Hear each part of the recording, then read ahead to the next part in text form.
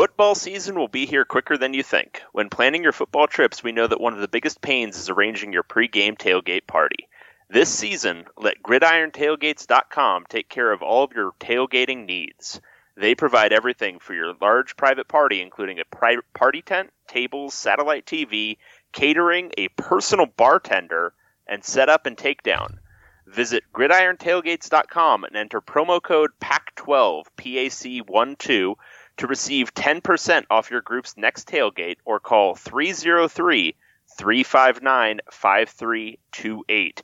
GridironTailgates.com are here to make your tailgate experience easy, affordable, and enjoyable. Again, that phone number is 303-359-5328. GridironTailgates.com. Enter code PAC12. Now available in more homes than the Pac-12 network, we are the podcast of champions. They give it back now to the 30, or down to the 20. All the band is out on the field. I'm David Woods from Bruin Report Online. And here he goes, Miles Jack. And I'm Ryan Abraham from USCFootball.com. Liner going to try to sneak it ahead. Touchdown, SC. We are the podcast of champions. Welcome, everyone, back to the Podcast of Champions. I'm David Woods from Bruin Report Online, the UCLA site on the 24/7 Sports Network. And I'm Ryan Abraham from USCFootball.com, the USC site on the 24/7 Sports Network. And together we are the Podcast of Champions, talking Pac-12 football through the long offseason. It's May. There's not a lot going on in the football world, Dave, but look, here we are with dozens of questions from the POC. What do we call our listeners? Are you going to call them the POC family? The POC family. Maybe that's it. Wow, we actually do need a name for that. Yeah. What would it be? Is it the Pockers? The Posers? I don't know. Let's open it up to everyone. You guys have not been shy about emailing us or tweeting us or texting us, so send us what you think you guys should be called. And I was shocked at the response. I looked at the questions. There's a ton. This is going to be a mailbag show, Dave, because there's just too many questions. There's way too many questions, and I'm trying to see here. I'm going to look at the stats to see what our listenership was last week, because it makes me think it wasn't that crazy. It was like a hair under 4,000, which is pretty good for our off-season shows right now. Yeah. But that's nothing crazy. You people are nuts. Yeah. You people are nuts. This is going to be a great show. I'm riding on approximately 4.5 hours of sleep. Perfect. Been up for 13 hours. Things are good. Things are great over here. So this is going to be a real bang-up show. Well, for the people out there, if you do want to email us, because we're getting a lot, you can do that. Pac12podcast@gmail.com. We've got probably the most emails we've ever got between shows, even during the season. You can tweet us. There's been a lot going on our people getting in arguments on our Twitter timeline and stuff at Pac12 Podcast. If you want to text us, we've got a bunch of texts this week too, or even leave a voicemail if you want. The number is 424-532-0678. And as always, Pac12podcast.com is our website. All the contact information is there. And all of our old shows, I won't say old, but all our archive shows are all there as well. And we had to get a show in. Dave, we were texting midweek. Dave actually initiated this one because we got Memorial Day weekend coming up. I'm going to be out of town. I don't know what you're doing, Dave, but we had to get a show in. We had to do this. We found the right time. We've got a lot of questions to dive in, shall we? Yeah, let's go in. And I guess before we jump into those, we always got something right. So we were talking about the game day experience from last week, right? That was one of the topics. Yes, and absolutely. I actually, right after the show, asked all of the publishers on our email chain. Got 2 responses. So if you're in Seattle, you're going to go to Seattle. You're in Washington or Colorado. We got something for you today. But otherwise, no one else responded. So. And we did get a text from an Oregon fan too. So we'll read those and then we'll jump into the questions. So Chris Fetters was first. He said, from Washington's perspective, the Huskies have always handled their in-state rivalry Wait, am I screwing this up? This is I think you're about. screwing this up. I am screwing this up. This isn't about the game day experience. No. Way to let me just go on, Dave. So what is this one? Am I the one who's on 4.5 hours of sleep, or is that you? I'm going camping Catalina this weekend, which I've heard you've never been. No, I spent 30 years in Los Angeles, basically living in Los Angeles, and I never once set foot on Catalina Island. Nice. Yeah, well, it's great. I'm going to camp there this weekend, so my brain is pretty much on the island already. So I apologize in advance. Good thing I'm going to have to read like 20 questions on this thing. So this was about which programs gave other programs a hard time. And is that right? Maybe. I have no idea what you emailed these people. Okay. So, I think what we were talking about was the question that came in was like for UCLA, like who does UCLA have trouble with? Who do they typically have great success over? And we talked about USC and UCLA, and I asked some of the other publishers what they thought. So, man, I really screwed that one up. So we did a game day experience one too, I think, right? That we might have had a question about. We got some responses to that. Okay. So, we'll get to all of that, but let's read your stuff first. Let's get into this. So my question to the publishers, from Washington's perspective, the Huskies have always handled their in-state rivalry pretty well. They're 8-1 the last 9 versus Washington State. And the last time WSU beat UW while ranked was 1997. 71, 32, and 6 series record attests to the overall dominance too. Same actually goes for Utah as well. Washington is 10-1 against the Utes all time. The team that has been Washington's kryptonite since the series began in 1975 is Arizona State. Washington has losing series records against 3 teams in the conference, USC, UCLA, and Arizona State. The Huskies are 16-19 all time versus the Sun Devils and haven't won in Tempe since 2001. Wow. And it took a John Anderson field goal as time expired to get that win. Something about playing in the desert has never sat well with UW. It's all the sunshine. They're just not used to that stuff. I bet, yeah. Even though they have a combined 37-30-1 record against the Arizona schools, they are 16-19-1 on the road. So that's from Fetters. Interesting. And that actually was borne out last year when Washington lost on the road at ASU. And it was a pretty big surprise. Yep. Very cool stuff from Fetters there. Yeah. That was a much better answer than I think either of us provided last week. For sure. And he had facts. Yeah, he had like details and things. I had like, I don't know, they lose to everybody and sometimes they win. I don't know. Well, at least you set it. I didn't even set it up right. I set it up for some different question that we didn't. Well, even get. Yeah. Well, that was. I mean, let's not even get into that again. Yeah, that's me. And then we had Adam Munstertiger for Colorado. He said, aside from 2016 when it won the South, Colorado has finished in last place in the division the other 6 seasons since joining the Pac-12. Okay, so first once and last place 6 times. I didn't even realize that. So it shouldn't come as a big surprise that Buffaloes haven't found consistent success against a lot of other teams in the conference. Cal is the only team the Buffs have a winning conference mark against. And until this past November, every game between Colorado and Utah, since both joined the South, was decided by a touchdown or less. So even when the Buffs fielded some really bad teams, they always put up a fight against the Utes. And in 2011, they played spoiler and beat Utah to keep them out of the title game.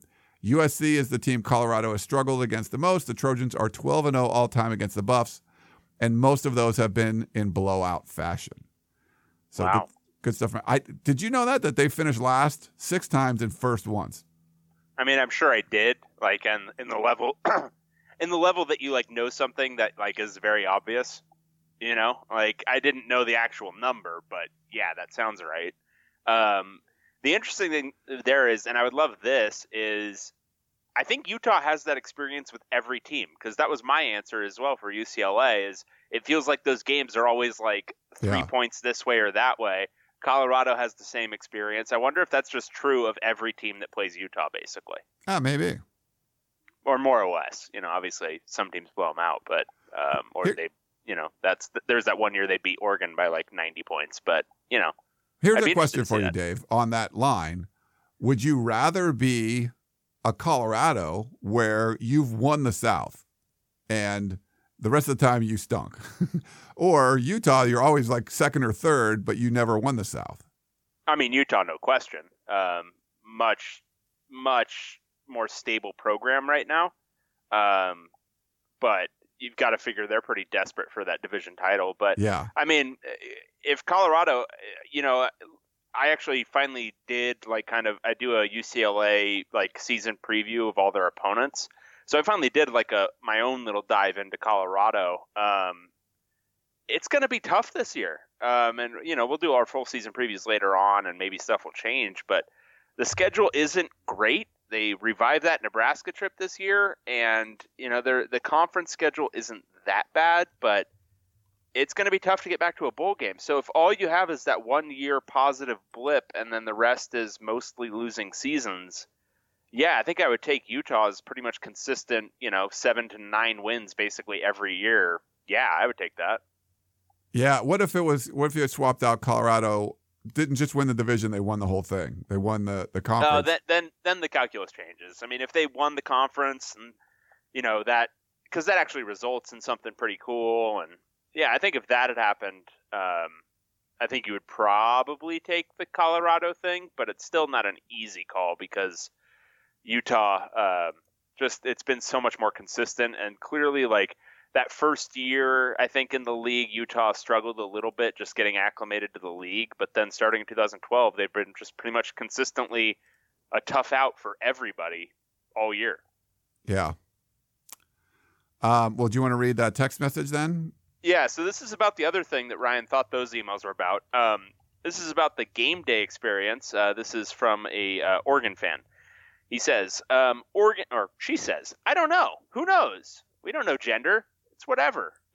Oregon game day experience is to hit the bar at the Valley River Inn, then either walk the river or be dropped off depending on your condition at Kowloon's. It's half so-so Chinese food restaurant and the other half is a massive sports bar, and get the best/worst egg rolls and do double fireball shots and 3+ beers and walk into the game. So it sounds like it's very drunk when you go to an Oregon game. And if game day is there and it's a late start, Glenwood is the best breakfast joint near campus as a warm-up to the day. Okay. So if you're an Oregon fan and you are not an extremely heavy drinker, maybe let us know what you do. But for the heavy drinkers, that's the way to go. So there you go. I wonder how they're the best and worst egg rolls. Greasy and big, but probably very, very, very terrible for you. Okay. That would be my guess, what that means. Gotcha. Yeah, so I think I confused. I saw that one. So that was something we were asking about as well. That was another one of those things that we were probably supposed to do research on and didn't do. Could have been. But that's where we need your help. So and I think, Dave, you brought this up. We'd much rather hear from your point of view. And we might have even got an email last week about it. I don't remember if we read it or if this was offline, but we talked about we're there, in a press box. We're not really getting the same kind of game day experience as you are. So it's much better to hear from you guys than from us. Yeah, absolutely. I would much rather hear all that stuff. And again, we tried to do this in a show last year and it was terrible. It was the worst show I've ever recorded. I wanted to quit the podcast after it. Dang. Yeah, no, it was bad. I don't know if you remember. I think you've blacked it out. So we want to hear your thoughts about the different things to do before a game. Definitely not ours. Definitely not. We got to figure out what we did last week to solicit all of these responses because there's a lot here. Yeah. Oh yeah. I think we asked a couple of questions, and that's our first mistake. We asked people to provide their feedback, and that's we got that's always a mistake. You want to do the new slogans, or you want me to do it? I'll do it. Okay. All right. This is from Shane. New Pac-12 slogans. Ryan, thanks for all the hard work you put in on the podcast. I think we all appreciate it. Hello, Dave. That's good. That's well done. I like that. Yeah, that's good. I put my marketing hat to work today, and it came back with some good ideas to help brand the conference. Thank me later, Larry. And he's got some branding options here. Pac-12, the water polo of conferences. Athletically super impressive, but hardly anybody sees any of the action, and we struggle to keep our heads above water while getting pummeled in the areas that matter most. That's really good. Should that be our new slogan? For that's everything? Really good. Should we re-record the intro and include that in there? I mean, that has to be. We have to use that somehow. That's really good. That's really good, Shane. All right. Pac-12, the conference that last won a national championship in football when current recruits were 2 years old. These things just go in cycles. 20-year generational cycles. All right, I like that too. Pac-12. I, for one, welcome our new Chinese overlords, crossing our fingers that they like watching on-demand amateur gymnastics webcasts on Twitter. If so, we're in luck. Pac-12, despite having access to miles of affordable television studio and industrial office space within our footprint, as well as the globe's largest concentrated population of trained production talent begging for work, we built our offices and film studios in the fifth most expensive commercial real estate market on planet Earth. Speaking of fifth, hey, that's us. Shane, why don't you have your own podcast? I think Shane should have his own podcast. You're better than us. Yeah, that's obvious. Pac-12, where champions play, sometimes. Remember when Miles Simon messed up Lute Olson's hair? Classic. Pac-12, the Conference Championship Truck Racing, now available on Fox Business Channel. Check your local listings. Oh, you don't get that channel either? Maybe there's an app? Speaking of apps, it's Friday night, so there's likely a Diners, Drive-Ins, and Dives marathon on. Just go watch that. Pac-12, the Stanford of athletic conferences, only not as good at football. And Pac-12, we're by Las Vegas. And, of course, get ready to dust this one off in a couple years. Pac-12, a wholly owned subsidiary of the Longhorn Network. I mean... that was great. That was good. Strong work there, Shane. Water polo of conferences is definitely the winner there for me. Yeah. But I really liked the long-winded one about studio space. I mean, there's a lot of good there. A lot of good work. I think I need to include that one in our blog post. So I'll copy that. Yeah. I'll paste it into our blog post today. So when the show goes up, you'll be able to read Shane's amazing comment there. Yeah. All right. We got a sup, fellas. This is Alex. This is really quick. Alex from Pasadena. Pick 3 coaches you'd like to have a beer with. List first to third choice. Oh, geez. I'm assuming Pac-12 or just any coach. What do you think? Let's just go Pac-12. Let's narrow it. It's a little bit easier that way. Yeah. So, like, the obvious answer that a lot of people would go with here is Leach first. Yeah. But honestly, that'd be a little bit much for me.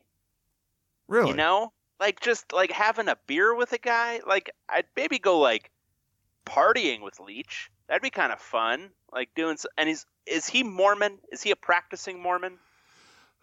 You know, so Bruce Feldman, he knows him pretty well. I think they've had beers together. So I think he would have beers with you.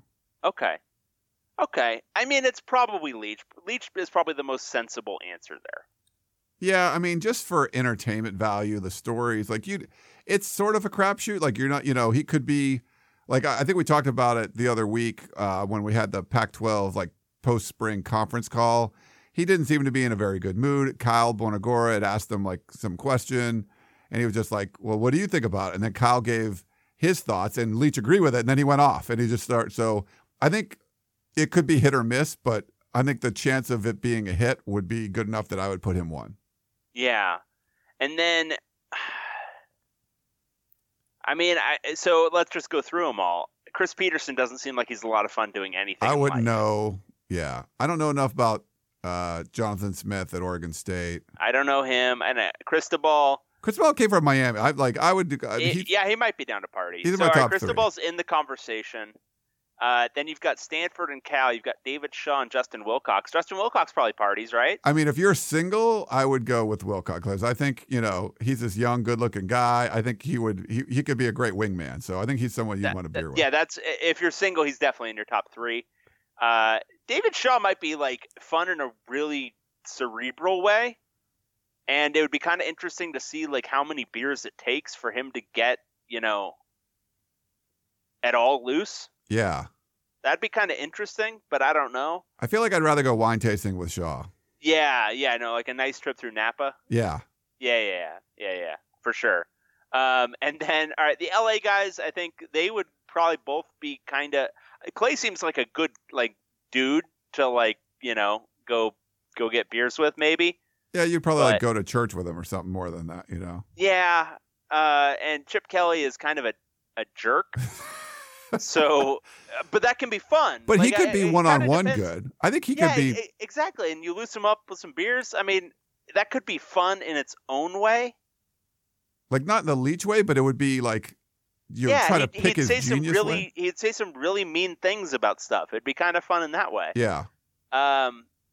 And then you've got Kyle Whittingham, who I think is a practicing Mormon, so I don't think you're grabbing beers with him. No, you go skiing with him or something, or or like wrestle bears, but not like go get a beer. Yeah, and then Mike McIntyre, kind of. I feel the same way about that as I do about Chris Peterson. Whatever. I'd rather go with McIntyre than Peterson, but I don't know. You're just saying that because he's a little bit heavier, so you think he drinks more. Yeah. That's all that's what really all you're saying there. And then, all right, so then the Arizona schools, you've got, how do you feel about someone? Okay. He might have a drinking problem. I've heard he likes to party, so I would probably put him at 2. Yeah. Or you don't want to promote, like, yeah. Yeah, no, I'm like, I've got moral concerns there. I don't necessarily want him to, fall off the wagon if that's something that's, Oh, is he real? I don't know. I don't know. I have no idea. So I probably shouldn't even speculate. Yeah, someone might be fun. I've heard that, he is a guy that does like to have some libations and stuff. I didn't know hopefully if he's in recovery or whatever, my apologies. I don't know. I honestly don't know. I'm just saying. Yeah. I didn't think that. I haven't heard that, but I heard he likes to party. I would put him 2. And then Herm Edwards. And I just came back from Scottsdale, a golf trip, and there's a lot of talent there. So you go out with either Herm or someone, somewhere in Arizona. I think that would be fun. Herm Edwards. Okay, Herm. I've got my top 3. You would put Herm 3? I've got my top 3. All right, hold on. Okay, so I'm going to do Leach, Sumlin. I don't think I can put Herm in there, but he would be really, I would like it, Well, who's your top 3? I'm going Leach. I'm going to go Chip, and I'm going to go Herm. Nice. I think it'd be kind of fun with Herm, because he's a talker, right? If you're gonna have a beer with somebody, you want somebody who's a talker, and he talks. Yeah, I think I could do that too. I think I could put Chip in there, but I think I'll do. But I'm definitely putting Sumlin, and I'll put Herm too. Okay, all right. Is cool. that good question? I think that works. Yeah, good one there. Some good choices. Oh yeah, for sure. All right, this is from Steven Salt Lake. Hypothetical matchup. Hey guys, thanks for answering my question last week about which teams UCLA and USC typically struggle against and have success against. Ryan, you mentioned that Stanford was always a difficult matchup for USC, starting with Pete Carroll versus Jim Harbaugh. Although this rivalry was short-lived, I loved watching Carroll's USC teams battle Harbaugh and Stanford. This got me thinking, which Pac-12 coaches that never faced off would you guys like to see face each other in a hypothetical matchup? How about Pete Carroll's Trojans versus Don James Huskies? Or maybe Urban Meyer in Utah versus Chip Kelly in Oregon? Or if we're really shooting for the stars, Rick Neuheisel's Bruins against Dan Hawkins' Buffaloes. Dave, can you imagine the backlash if that game was preempted by truck racing? Thanks, guys. Ooh, this is interesting. Wow, yeah. So I would say, honestly, the one matchup that we just missed that I would have liked to have seen is peak Chip Kelly versus peak Pete Carroll. Yeah. Those peak defensive like juggernauts that he had in like 2003 and 2004, I want to say, versus like the Kelly machine from 2012, because we saw that against Stanford, which had its own type of really tough and stout defense. But those USC defenses, I think, would have matched Oregon athletically. Yeah. Maybe a little bit better even, and that would have been really interesting to see. I think that'd be really good. I think Urban Meyer versus any of like the kind of dynasty ones, because I don't remember Utah. Did they play like a Pac-12 power like that undefeated season? I don't remember. I don't remember. Let's just look. Look it up and see. What about the who did Sark take over for at Washington that went 0-12? What was that? That was Was that Willingham? Yeah, I think it was. I'd like to see that 0-12 team take on like Gary Anderson's. Whatever, we already saw that 0-12 team take on the 1-11 Washington State team that year, didn't we? True. So that's one of those dream matchups we got to see. All right. So that Utah team, only played Arizona from the Pac-12, and they beat them by 17. And that Arizona team went 3-8, so not really a great test. Okay, so not the best one there. No. So I think we've already seen the most inept matchup in Pac-12 history, so I don't think we need to see another. Like we saw that Crapple Cup, as I think Ted Miller coined it, in whatever year that was, 2007, I think it was. Okay. Where it was the awful Washington team versus the awful Washington State team. So, I think the Chip Kelly, Pete Carroll teams would be fun for me to watch. But some of the older ones, like the Don James Huskies teams, I think that was a good one to kind of bring up. Maybe him versus the Oregon, because the peak Washington, peak Oregon would be pretty good, Yeah, that's true. I would like to settle the debate and just have Rick Neuheisel and Carl Durrell face off with their respective UCLA teams, just to settle the debate once and for all. Who was the worst UCLA coach of all time? And maybe so I think some of the rivalry games where you revisit peak Chip Kelly versus like when Oregon State went to the Fiesta Bowl, like that sort of matchup, or like a Pete Carroll versus, I don't know, what was it, the Bob Toledo with Cade McNown when they won 20-something games in a row, like stuff like that. I think that would be kind of cool to do. Yeah, I think that would be a lot of fun. Or like the Utah, Utah's undefeated season team versus like Colorado's national championship team. I don't know, just ideas. Yeah, I think there's a lot of fun stuff out there. If you have any good ideas out there that you would like to see, please let us know as well. Don't send them in. Just keep them to yourself, but think about them. Yeah. Send us like ideas that you have, not that things that we need to research. That's what we would, yeah. No, these are all good. I don't think there's a lot of like, tell me your top 45 left guards okay. So this one is from Thomas. Said, hi, Ryan and Dave. No long email this time. Just wanted to say that I think Dave played himself regarding my email about Larry Scott. He's not the only guy who stakes out positions he doesn't quite fully believe in strictly to be argumentative. I actually have mixed feelings about Scott personally. My belief is there are other people who have screwed shit up even more in this case, like Dan Guerrero, but these folks seem to never get that much attention by the media.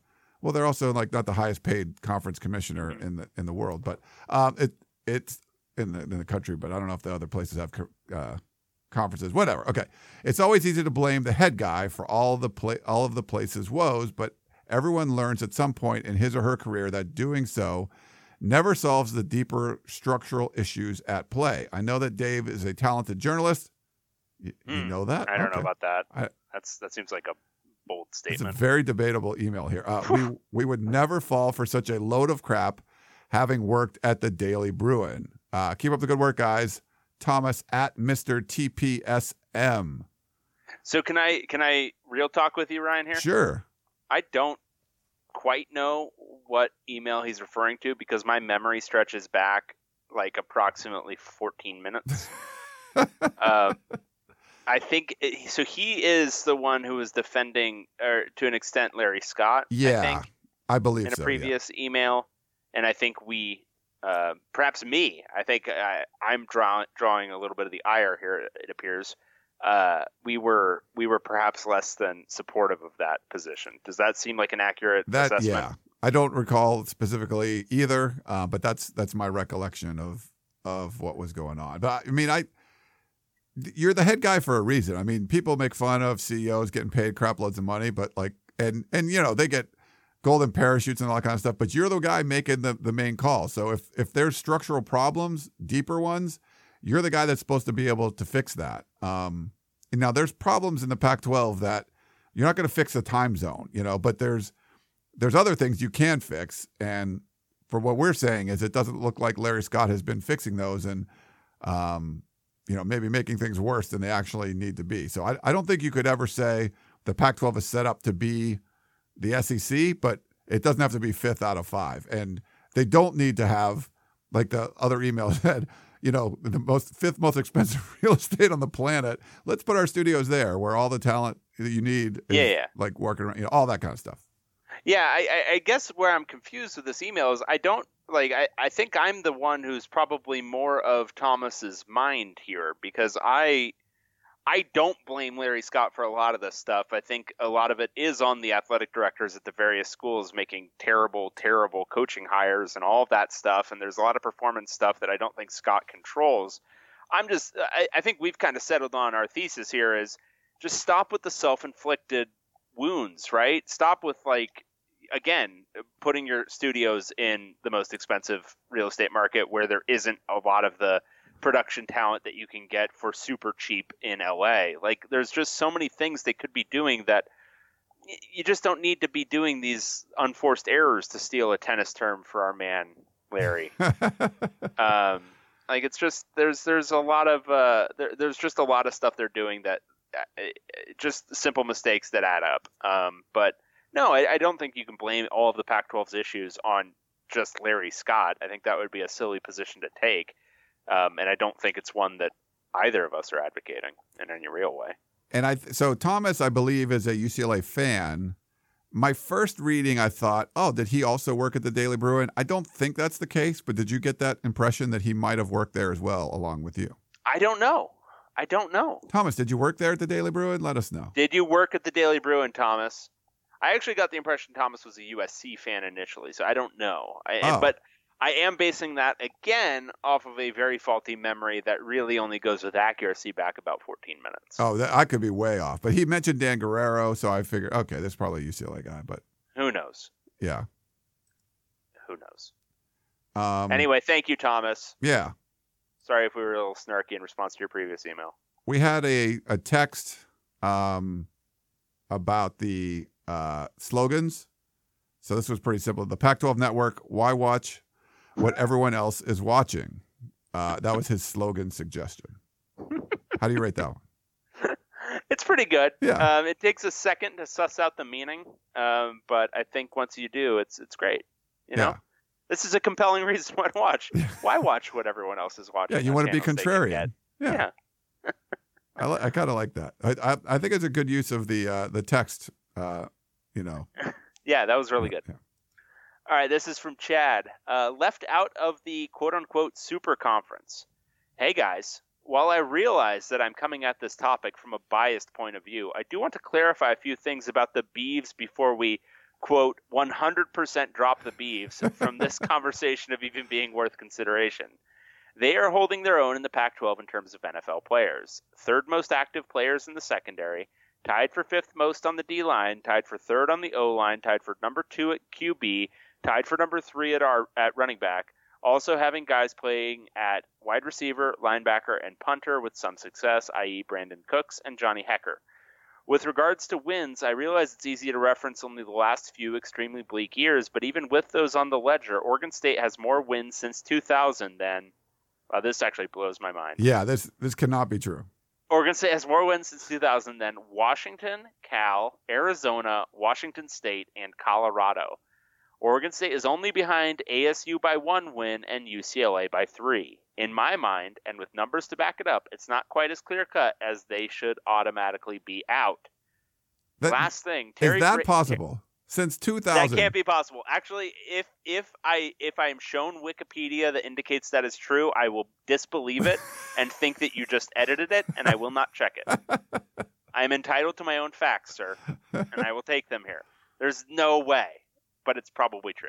Like, Oregon State hasn't, like, think about some of those awful years Washington had. Yeah. No, there's no way. There's no way.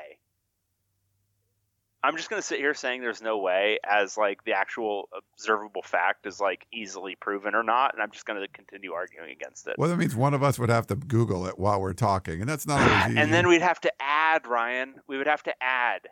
Think about all the adding you would have to do. Yeah. That's not fun. I know. And you're an engineer. I'm not. I was. I don't want to add. I was not told there'd be math. All right, last thing. Terry Baker won the Heisman in 1962 for Oregon State and also is the only athlete to win that award and play in the Final Four in basketball. Well, that's cool. That is pretty. I think I mentioned that Oregon State won a Heisman. I think I mentioned that in the show. Yeah. Yeah. As like a feather in their cap, but there you go. And then I appreciate the time and effort one of you puts into the show. I believe you now, Chad. I believe you 100%. Keep it up. Oh, that was good. I love that. I love that little dig at the end. It's good. So we have to, maybe we'll tweet it out. Should we do that like right now? Like, hey, does Oregon State really have more wins than Washington since 2000? Yeah. I'm gonna tweet that right now. Hold on. So tweet it at our man Andrew and see how quickly he responds. Oh yeah. Hold on. Also, while you're tweeting that, I do want to share a quick aside. So you said the phrase "feather in their cap," which is the correct phrase. It's very good. Excellent work there. Thank you.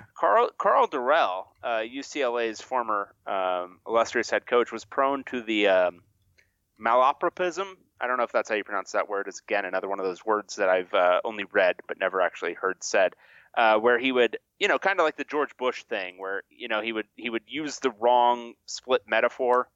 Okay. And he said at one point, it's a feather under our belts. That's awesome. Think about how much that would tickle. Think about that. Depends where under your belt. No, that's great. Oh, yeah. There's a lot going on there.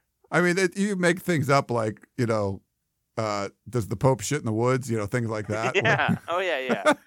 People in glass houses sink ships to steal one from Boondock Saints. Ah. Yeah. I was listening to some nerdy podcast, and I got one that was similar to that. So it was about like psychology and some misconceptions that are like generally understood in society. Like, so if you say, I opened this calculus book and that's a steep learning curve. A steep learning curve would be you learning faster. Like you're right. learning very quickly. So it's actually should be like a shallow learning curve. If you're saying what you're applying is this is something difficult, hard to learn. It would actually be a shallow learning curve, not a steep learning curve. Did you know that? Interesting. Yeah. I guess you could play with the axis. I guess what people are thinking about when they think about the learning curve is the effort expended rather than because it's the math of it is a steeper curve. It happens over a quicker, the x-axis is, you get to a higher point quicker. Yeah, like the difficulty versus people think of it as a literal hill, the steep learning curve. Oh, that looks hard to go up. So that makes more intuitive sense. Yes. Yeah. Interesting. Yeah, it's interesting how a lot of that stuff. I was reading all about like different phrases that come to mean their opposites over time because it just kind of makes more sense to people for whatever reason, like linguistically. Yes. It's all really interesting. That's why anybody who gets obsessed about like grammar rules and all this other crap, it's just like. It's going to evolve. Just go with it. Stop being such a stick in the mud. Language evolves. It's fine. It's great. It's actually really fun. Literally means both literally and figuratively. It's great. It's great to use it like that. I recommend it strongly. Use it all the time. It's fun. Nice. We got a little tangent there. Okay. Yeah. This one, I think this is good for me. Claiming national championships. Hey, Dave and Ryan. First of all, what did the dive? What? You just almost said dive. Did I say dive? You almost did. You said, Hi, Dive and Ryan. You almost did that. Hi, Dive. I'm going to call you Dive now. I like that. Okay. First of all, I wanted to congratulate you both on keeping this podcast going strong in the offseason. All of the content and soccer hating takes have been great. Dave seems to welcome shots at him, but I'd like to take a shot at Ryan's Trojans today. I like shots at me. Currently, their UCF and Alabama are in the news going back and forth about claiming national championships that teams may or may not have a right to claim. I'd like to point a finger at USC. The biggest offender to me is the 2003 quote-unquote championship, where USC does not play in the BCS championship game, does not win the BCS championship game, nor have the BCS championship trophy, yet claim themselves champions because a poll says so. The 2004 national championship being vacated by the NCAA, to me, also feels like something USC fans try to ignore. And every time I'm in the Coliseum for Rams games, I roll my eyes when I see the 2003 and 2004 listed as national championship years. Make no mistake, USC is an elite football team, in my opinion, and has kicked UCLA's ass more years than I'd like to remember. But as far as I'm concerned, USC has been without a championship since the 70s. Go Bruins. Alex in New York City. Well, Alex, so you mentioned BCS. I'll give my take and let Dave give his take. I definitely welcome shots at me. Taking a shot at USC is not really a shot at me. But with the BCS wasn't created, before like the beginning of college football. It's it was around, what year was? Do you remember what year it was? It was like 98. And do you know what team was ranked first in the first overall BCS poll? Was it Cade McNown and the UCLA Bruins? It was. Nice. How'd that work? How's that worked out for UCLA? They've had a good run since then, right? Yeah. So that was the start of, there was a BCS. So what did they do for the 100 years or whatever before that? It was all about the polls. And it used to be, there were actually a bunch of polls. So if you look back in the 30s and stuff, there's championships Alabama's claimed, other people that, they were poll based.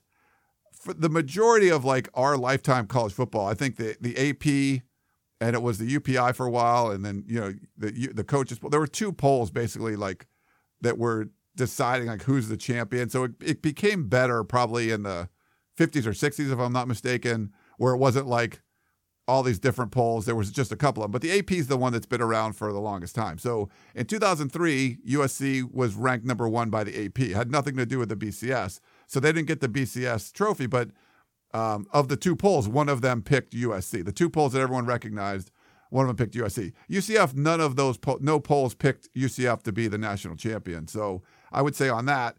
And on the other side, it's still the same thing in 2004. They were still, AP still had them number 1, not, whatever the BCS. So, and the NCAA doesn't, there's no NCAA football champion. There's a basketball one, there's water polo, all those kind of things, but there's no sanctioned NCAA champion for football. So certainly it's subjective, but it's not like USC was claiming something that one of the major polls didn't decide that they were the champion of. That would be my take. Yeah, I mean, I think I agree for the most part, and honestly, taking too much away from the Carroll era Trojans, given how good they were on the field, I don't know. I mean, yeah, there was some level of cheating going on at some level or capacity. I'm sure USC fans will deny it till Todd McNair has his 15th appeal or whatever. But some level of that was going on, and depending on how much of a stickler you are for all that stuff, you can talk. You can say it's stupid to list them as national championship years. I've never been one to do that because I think it's crazy because everybody cheats, and any SEC school that has won a national championship in the last I don't know forever has cheated a whole bunch, and the culture is different there, and the bagmen are more efficient, and so there's less chance of getting caught, but it's happening all the time, and I think the whole idea of cheating in college sports is dumb, and it shouldn't be cheating anyway. But all this stuff aside, those teams were really good, and I don't know. You match that 2003 championship team up against who was it that won the actual BCS? LSU that year? Yeah, I think that was LSU. You match them up against LSU, I think that USC team probably beats them. So maybe take away the championship, but they were probably still the best team in the country. I mean, by the end of 2002, they were probably the best team in the country. They just had lost 2 games early in the year. And that pains me to say. I mean, I'm not happy about saying any of that. But I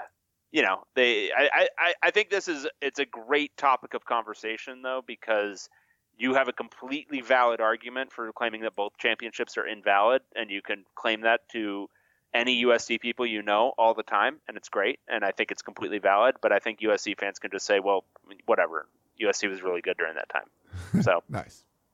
Yeah.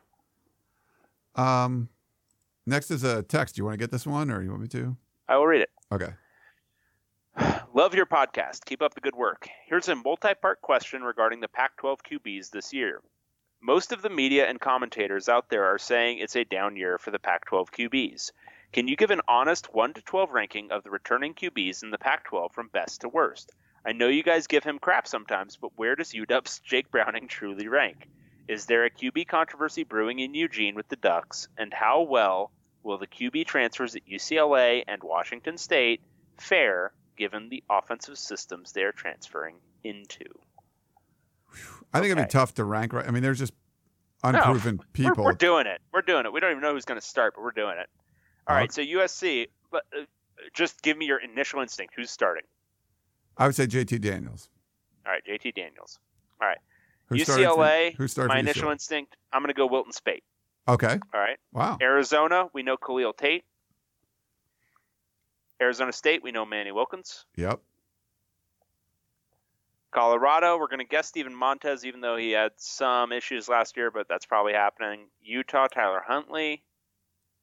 Stanford, we're going to assume one of their quarterbacks will be healthy by the time the season starts, and we'll go with KJ Costello. Yeah. All right. California.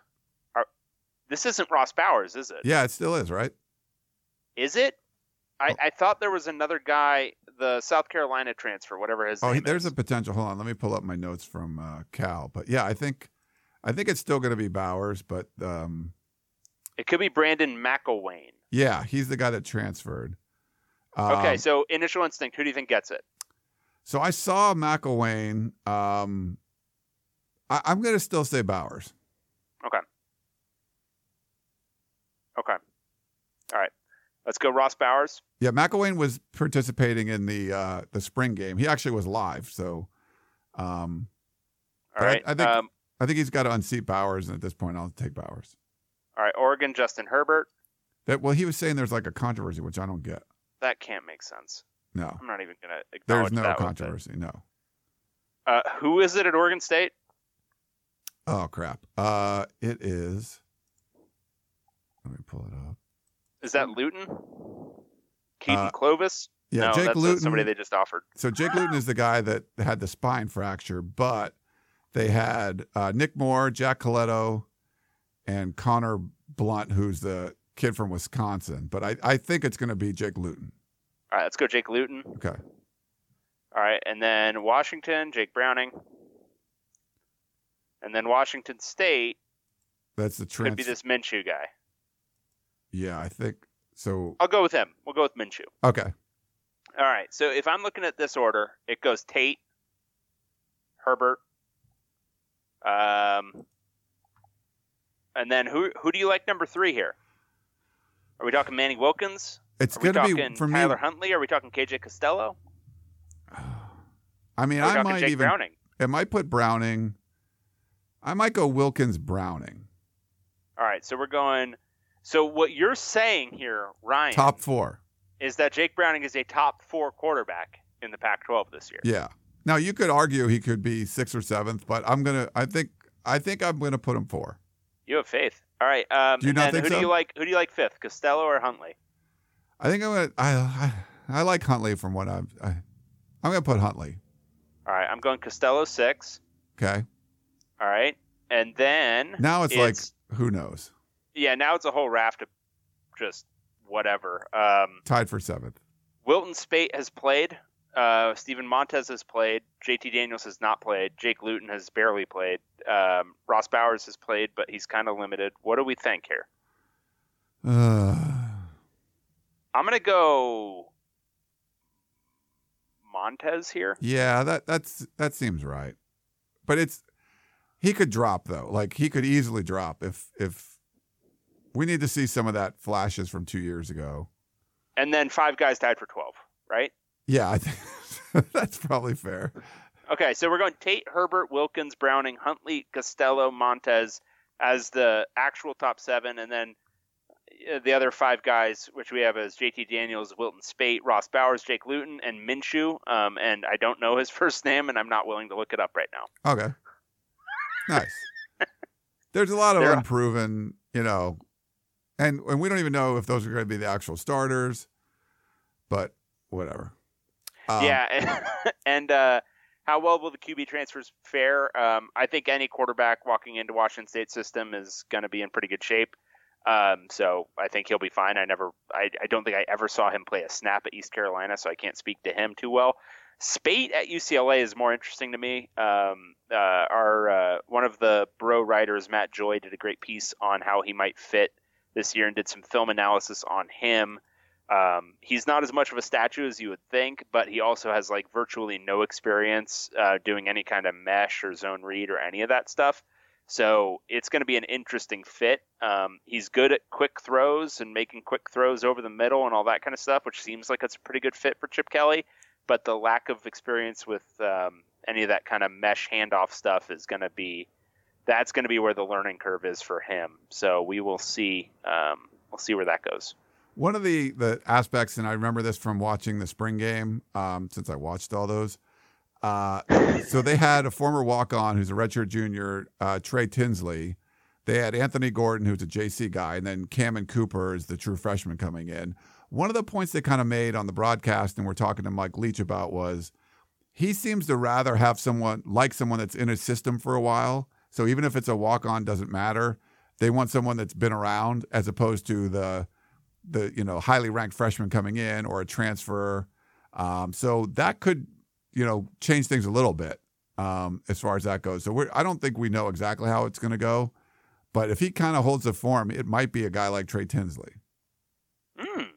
So I don't know, but that was one of the things they talked about, that in his system, he'd rather have someone that's been around a while as opposed to the new guy.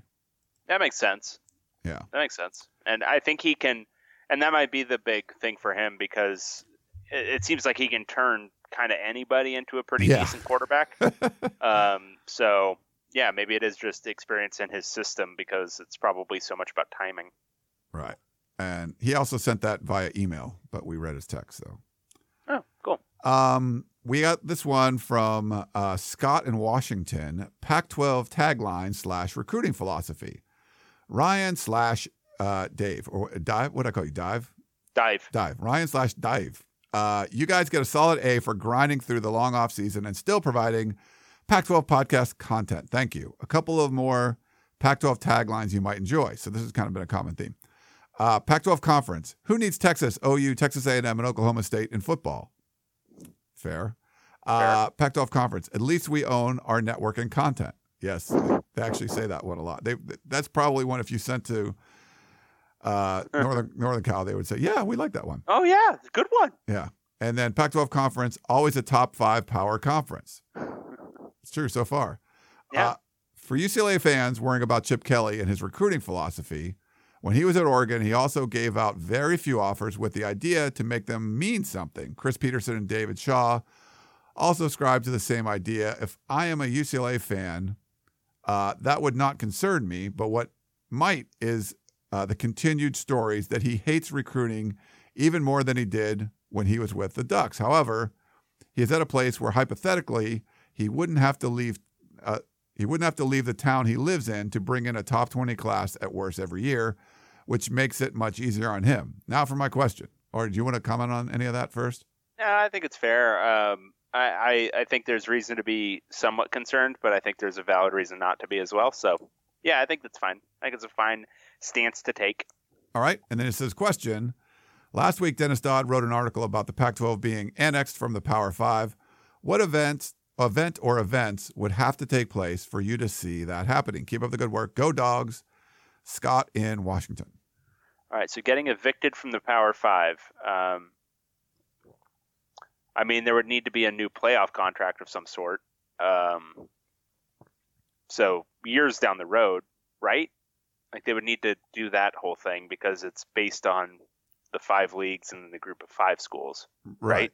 Well, there's not like a Power 5 organization, right? It's like an understanding. Like these are the Power 5 and it's written. Isn't it in the rules that one of the top group of 5 school that is within the top 12 makes one of the playoff 6 bowls or whatever?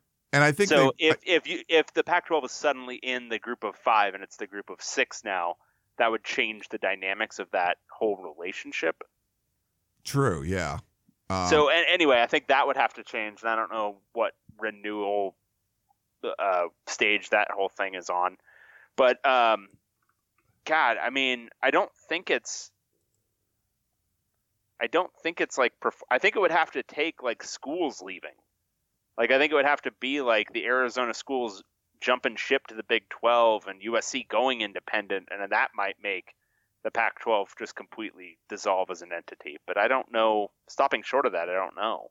Yeah. So what happened with the Big East, right? It sort of just kind of disintegrated. And so they, it was part of the, whatever they call it. What was it back then? The BCS conferences. And then, yeah. But there's not like an official group. Like the BCS was like an organization. I don't think the college football playoff has like, this is the Power Five, but that's understood. It doesn't mean you're in the Power Five. You're not automatically making it in. But like Dave said, you would have to be then included in the group of five or group of six at that point. But it's not. There's not like some organization that has like a chairman and we're the head of the group of five or anything like that. Yeah. So I don't. Yeah. So I don't know. I guess I just don't know. I mean, I think there's a lot of scenarios that could cause it, but I think they would all be like semi-catastrophic, and they would probably change. I don't know. I think they would also change like kind of the complexion of the sport in a lot of ways. The same way that, I mean, the collapse of the Big East changed things in a lot of ways. And I think the Pac-12 collapsing would change it even more so, because there are some schools that are like, I couldn't see. So like schools that I just couldn't see in a group of five conference are any of the original like Pac-8 really. But I mean, I guess not to be again offend our Oregon State listeners, but like you can't see like Washington being in the Mountain West. That just sounds crazy, right? Right. So I don't know. Relegation. It'd be fun. Okay, right. someone, Mark, we did get a response on Twitter from Mark Stevenson at mstevenson11. He said, "Not true. They're tied at 116 wins apiece." Even so, even though that's close, is crazy. That's wild. Wow. If you trust Mark, I trust Mark. I trust Mark, Yeah. but maybe he meant conference wins. Oh, maybe. He didn't say that. I don't know. All right, so this is our man Nick. You ready for this? Yeah. Ranking your respective schools' coaches from 2000 to 2018. Hello, Pac-12 podcast. This is Nick from Cyprus, a.k.a. Big Nick 21 USC from the P. Hi, Ryan Abraham and David, the lovable loser Bruin Woods. So I know I'm going to ask for some thought and foresight on your football and basketball coaches since 2000 to present. I'd like to hear you talk up your opinion of best coach and get your feelings on your worst coach off your chest. Don't be gentle. I'm only going to count coaches who were full-time coaches, no mid-season fires that promoted an assistant, and will not count Chip because he hasn't coached a game at UCLA yet unless you count the spring quote-unquote game. Ryan, you can go first. All right, so the football coaches that you have to rank, Ryan, are Paul Hackett, Peter Carroll, Lane Kiffin, Coach O, Ed Orgeron, Steve Sarkisian, or Clay Helton. Okay. So he put in parentheses, best coach by a mile for Pete Carroll. Hard to argue obviously. with that. I would say the worst would be Paul Hackett. I think it helped Pete Carroll that they were kind of down when Paul Hackett was there. Paul Hackett's, he had Troy Polamalu and Carson Palmer on his squad, but I would say he was probably the worst of that group. Okay. What would you say? Yeah, whoa, 100%. 100%. The question is the next one for me. Okay. So where are you on the fifth? Give me the fifth, and I'll tell you what mine is. Oh, I'm sorry. What do you mean? You're ranking these from first to last, and you just said your worst. Oh, I thought he just wanted best and worst. Okay, he wants us to rank them all. Okay. I think so. Oh wait, maybe it's just that. Oh, talk up your opinion of the best coach and get your feelings on your worst. Okay, there you go. All right, so best is Pete Carroll and worst is Paul Hackett. Yeah. All right, fine. Okay, then basketball. So he has Henry Bibby, Tim Floyd, Kevin O'Neill, who he says is the worst for both schools, but let's see what David has to say, and Andy Enfield. So I am definitely no hoops expert. Maybe Floyd was the best and Kevin O'Neal was the worst. What would you say?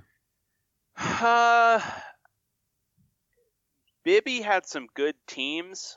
I think you could make an argument for Henry Bibby. Kevin O'Neal was definitely the worst. That is correct. Okay. Let's look what Henry Bibby actually did. Because I think he was good enough that you could make that argument. Like in 2000, 2001, he had an Elite Eight, which that's pretty good for USC. Yeah. Oh yeah. So let's see what Floyd. Let's see what I think Floyd had one too. Floyd's probably a better overall coach, but I'm thinking about at USC, who was better. Because Floyd made 3 NCAA tournaments, but they were never like super elite teams. He recruited really well. I'd probably go Bibby because Floyd was only even at USC for 4 years too. Bibby was a little bit of an institution there. I'm not just saying that because he's a UCLA alum. Yeah, Floyd had a couple some one and done guys. He kind of recruited that way. Enfield has some great recruits, but just hasn't seen the results on the court yet. Yeah, and I don't think Enfield's much of a coach. All right, so for me, I get just a veritable poo-poo platter. All right. Football. Bob Toledo, Carl Durrell, Rick Neuheisel, and Jim Mora. All right, so there's This one's easy for me. It's a semi-obvious answer on the top end, which is Rick Neuheisel. So are we counting the pre-2000 years, or are we just counting the 2000 to 2018 years? I mean, I think if there's a holdover coach, I think you can count pre. Because I was doing that for Paul Hackett. So it depends on how results oriented you are. I think Mora is a better coach than Bob Toledo, but Toledo obviously had a better peak. Yeah. Where they won 20 straight games and that whole deal. So I'd probably go Toledo by a hair just based off of results. If we're like judging as an actual like the quality of the coach, it's probably Mora, but go with Toledo for the results. And then, so this is a debate that's at the heart of many UCLA fans, which is who's the worst? No, there's Carl no debate. Durrell, who could not recruit really, and also couldn't coach for much of his tenure, or Rick Neuheisel, who could recruit really well and got some pretty good players who really, really sucked when they were at UCLA under him. I always go on Rick Neuheisel here. Because So the Durrell thing, he was Denver Broncos wide receivers coach, had no business being hired as a head coach when he was hired. Massive learning on the job, but they only like their only losing season was like when they went 6-7. Like they went 10-2 one year, better overall record. Did more with less than Neuheisel. Neuheisel recruited a lot better and still lost a ton of games. Neuheisel he shouldn't have been that bad, and he was. He, had so many years as a head coach and was so atrocious at UCLA that I've got to go with him as the true last place here. I wanted him to be first, but I get it. I know. I get it. Your argument can be summed up with 4 numbers. You can say 13-9 and 50-0. That's probably the best way to put it, right? So 13-9 is Carl Durrell's win over USC. Yes, over Pete Carroll. Over Pete Carroll's USC team. And yeah, that was the kind of thing that Durrell, he was able to pull that kind of thing off occasionally. Not obviously beating USC more than once, but just kind of occasionally had like a really, nice performance. Like Rick Neuheisel's best win was like over a bad Tennessee team. Like he was just horrendous. But he lost 50-0 to Lane Kiffin. Yeah, that's a thing that happened. That's a thing that happened. Yeah, but he plays the guitar. When he also did the thing where I think he was the one that was calling timeouts at the end of the 2009 or 2010 game. And so I think that was Carroll's last USC UCLA matchup, and he called for like the bomb touchdown with like 40 seconds to go because Neuheisel kept calling timeouts. Yeah, they were trying to run out the clock, and Neuheisel called timeout, so then they just threw a bomb and scored another touchdown. Yeah. So he was also Did you blame him for that or no? No, actually. So I didn't blame Carroll for that because whatever, that's what you do. There were a lot of decisions made by Neuheisel in that game where he was just so very clearly trying to play for a close loss and a respectable loss that I was like so fed up with him by the end of the game that I was like, yeah, do it, pile it on, because I'm a self-loathing person by nature. All right, basketball. You ready? Yeah. Steve Lavin, Ben Howland, or Steve Alford.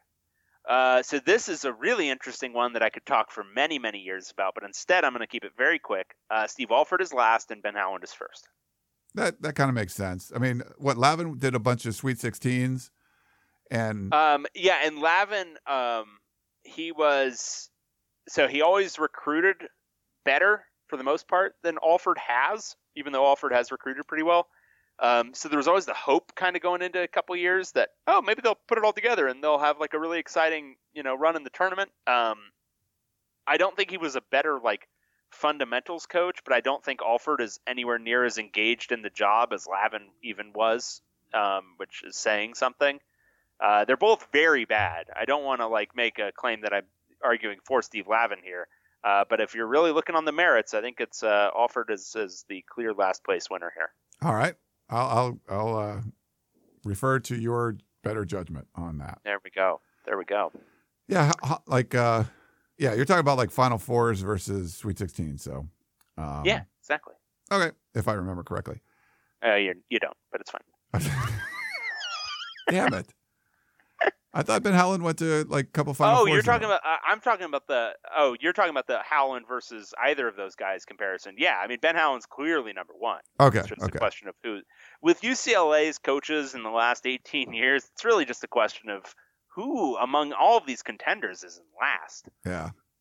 Well, it's tough because it's not like they got a lot of basketball tradition, so it's hard to like get that re-spark it and get it going. It's difficult. It's difficult. You know what? I'm retroactively responding to that USC question. Yeah, the 2003-2004 titles don't count. They're complete bullshit. And actually, they haven't won anything since like 1971. Nice. Okay. Yeah. All right. Here's come to Salt Lake for a game and UCLA gym. I don't know. Okay. Maybe it's going to be explained later. This is from 89 Ute. Ryan and Dave. A few ideas and comments. 2 pods ago, Ryan mentioned he had not been to a game at Utah. I was genuinely surprised to hear this. A trip to Utah is cheap, easy, and fast. You don't need to rent a car. Light rail takes you from the airport to downtown. It probably costs $4. Point being, from the time your plane touches the ground, you'll be in your hotel room in 45 minutes. All hotels in downtown are well within walking distance to light rail. The same light rail takes you to the stadium and back for free on game day. Your ticket is your free pass. An away game, we don't get tickets, though. An away game trip to Utah is probably the easiest to make out of all the Pac-12 schools. Airfare from LA is cheap. The biggest hassle to your trip is making it to and from your own airport. I'm probably going to upset you, 89U, but I've been to a BYU game and not a Utah game. It's not. Wow, you went to Provo and you didn't go to Salt Lake City? Oh, my God. And it was weird. Like when you try to buy beer, it's like you're buying drugs. It's Salt Lake City's like a normal-ish city. Like it's not off the beaten path. It's normal and great and it's beautiful. Like there's a lot of good stuff there. Yeah. No, I definitely want to go. It's just been this weird thing that I haven't. So I'm not like avoiding it or anything. So this got me thinking in terms of cost, ease, time, blah, blah, blah. What's the best road trip in the Pac-12? You can easily research this yourself, but I know you guys won't. So I'm glad you know. So why don't you put the burden on your listeners? And we got to figure out what the listeners are called. It will be a good gauge on how widespread your viewership is. Ask the listeners to sell their schools and city on why opposing fans should spend the time and money to make the trip. Not sure they're going to do this, but we'll throw it out there. But he says, for me, I don't much desire to hop a flight, rent a car, or figure out how to get to the game from whatever hotel I figured out to go to. It sounds more like a weekend from hell than a fun trip to an away game. Take Colorado. The airport is about an hour away from Denver. And then you're still not in Boulder. I'd love to see Ralphie run, but it's pretty much a non-starter based on what I think I know about making that trip. Perhaps a CU fan or someone who has made the trip can convince me otherwise. Washington State, and Oregon are probably the same way, too far from the airport. As far as the California schools, I'm under the impression that it's an utter nightmare weekend to take in a game in any of those schools. Okay, let's answer this first. Okay. All right, so I'm going to rule out some based off of his things. You don't want to do either of the Oregon schools because you're not flying in anywhere near those places. You're probably flying into Portland. So you're probably Correct. not doing either of those from a convenience standpoint. Washington State, you're probably not doing from a convenience standpoint unless you want to fly into Pullman and either pay through the nose or take a puddle jumper there. Colorado, for the reasons that he outlined, that's again like a huge long haul from Denver. So the contenders are the ones that are like kind of city based in some way. So Salt Lake City makes sense. Arizona, it's not that far from the airport, the stadium. ASU would probably make a decent amount of sense too. Yeah. Washington, how far is that from the airport? I think it's a ways, but you're in Seattle. I mean, it's still, you're in the city, so it's not, I just don't know about that one from a convenience standpoint. But yeah, that one I think you can talk yourself into. The Bay Area ones, I think Cal is a slightly different deal, but Stanford is not that far off if you're just coming in from either SFO or San Jose, I think Stanford's easier from San Jose, but you could fly to like SFO and take BART and and get to Cal, yeah, you can do it to Cal too. It's just on the other side, but or Oakland. So I think Oakland for Cal. Yeah, you can fly into Oakland. So those would both make sense. I think USC and UCLA actually sneakily make some okay sense if you're treating it as I'm going to fly in and then take public transportation, because you can get. I mean, I know I'm talking about LA public transportation. You can get to the I think it's the Green Line over there, and it's soon going to be extended, but the Green Line that you can just hop on and it'll take you to downtown. And you can also go up to Pasadena. It's a variety of lines, but it's like the Green Line to the Blue Line to the Red Line to the Gold Line, whatever. So you can take public transportation up to both the Coliseum and up into Pasadena, relatively near the Rose Bowl. What about like Burbank to Pasadena? Is that closer? Yeah, but I don't know what the public transportation options are from Burbank. I think you still have to do like the rental car and stuff. LA's more of a drive. Like you pretty much have to drive. Like you like Dave said. Well, if you fly into LAX, you can do public transportation. Yeah. I mean, you can take one of the like airport shuttles over to the Green Line station and then take that the whole way. And I think they're going to try to make it go to the airport at some point. But. Yeah, that's the plan. That's part of the extension. But anyway, so I think those are reasonable. All the city-based ones are reasonable, but like when you get into like the smaller college towns, that's when it becomes kind of the pain in the ass territory. Okay, and he goes on to say, David. So this is about you, David. Utah is 4-3 versus UCLA since joining the Pac-12. You struck a nerve here during your last podcast. Also, I don't think you have mentioned UCLA's national championship in gymnastics. It was impressive to watch. UCLA pulled out a couple of perfect 10 routines at the end of the meet to win it all. It was huge. It was a buzzer beater. No one had UCLA winning the Super Six or even finishing in the top 3, yet they pulled it off. Being a Utah grad and fan, it hurt my soul watching UCLA win a coveted natty in gym, but a part of me really enjoyed watching those ladies steal the national championship from Oklahoma. Well done. And deserve some time on your pod. Did that deserve time on our pod? This was before I came to my new rule about all of this, but I do want to hand a shout out to Stanford for winning the women's tennis national championship. The Conference of Champions at work again. Nice, baby. Stanford now takes the lead over UCLA with 117 national championships to UCLA's 116. So that is something. They won the national championship. So congrats to Stanford. Big title for the league. Big feather in the cap of the league. Do you know who won the women's golf? Because it was Arizona was in the mix for that. So it was Arizona versus Stanford, I believe, and Alabama versus USC. Alabama beat USC to go to the finals, but there was 3 Pac-12 teams in the Final Four. Arizona won the women's golf national championship. Just racking up titles, Ryan. We are racking up titles here in the Conference of Champions. So, I mean, there was 3 of the 4 teams left were Pac-12 teams, but Yeah, we have not argued that the Pac-12 wins a lot of championships and stuff that you don't watch. They win a lot of titles and stuff. Yeah. 89U apparently watches, so that's good. I didn't know that. What do you call it? A Power 6 or Super 6? I don't even know what that is. I don't know either, and it's great. I there's so much to learn out there in the world. But we gave the gymnastics team some love, and now the tennis team and Arizona golf team. So good stuff there. He says, "Are Utah fans really the second largest fan base of your podcast?" I think when I said that, I meant besides UCLA and USC fans. Yeah, like Washington's up there. I think it's Washington and Utah are probably our two biggest non-UCLA and USC. I would guess, yeah. We've got we had a decent bit of Washington State. I think we've got a decent bit of Arizona State, but I wouldn't say there's much Colorado. Wouldn't say there's a whole lot of any Oregon school. Cal, not really. No, the Bay Area school's not too much. It's kind of just weirdly Utah and Washington are big ones. Okay. Maybe we're more respectful towards them. I think we might be. Not towards Washington. I think but I think the thing is that our sentiments about Washington, general respect for Chris Peterson, general disrespect for Jake Browning, I think that aligns with a lot of Washington fans. Gotcha. Okay, so they don't just turn us off because we bag. No, I think we ring true to them. Okay. I think that's why they keep listening.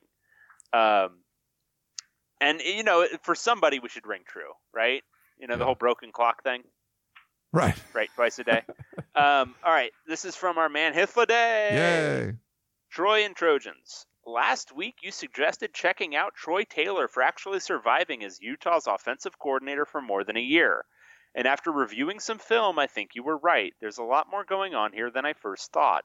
I watched 3 teams from the North play them, and each used a different defense. Stanford in a bear front with lots of blitzes, Oregon using only a 5-man box and putting outside linebackers in man coverage, and Washington revived the old Buddy Ryan 46 defense. But here's the really interesting part. There's only one other conference opponent that those schools defend with those schemes, Washington State. What do you think? Is it possible there's a secret second air raid in the Pac-12? Keeping in mind that your entire USC versus Utah discussion got eaten by the audio monster 2 weeks ago, what do you remember of how USC and UCLA defended the Utes last year?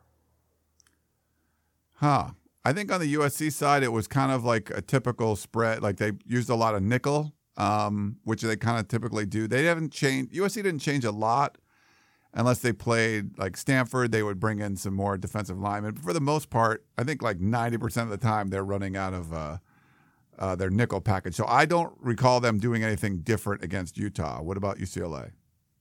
I don't recall them doing anything different. They got murdered. They lost like 48-17.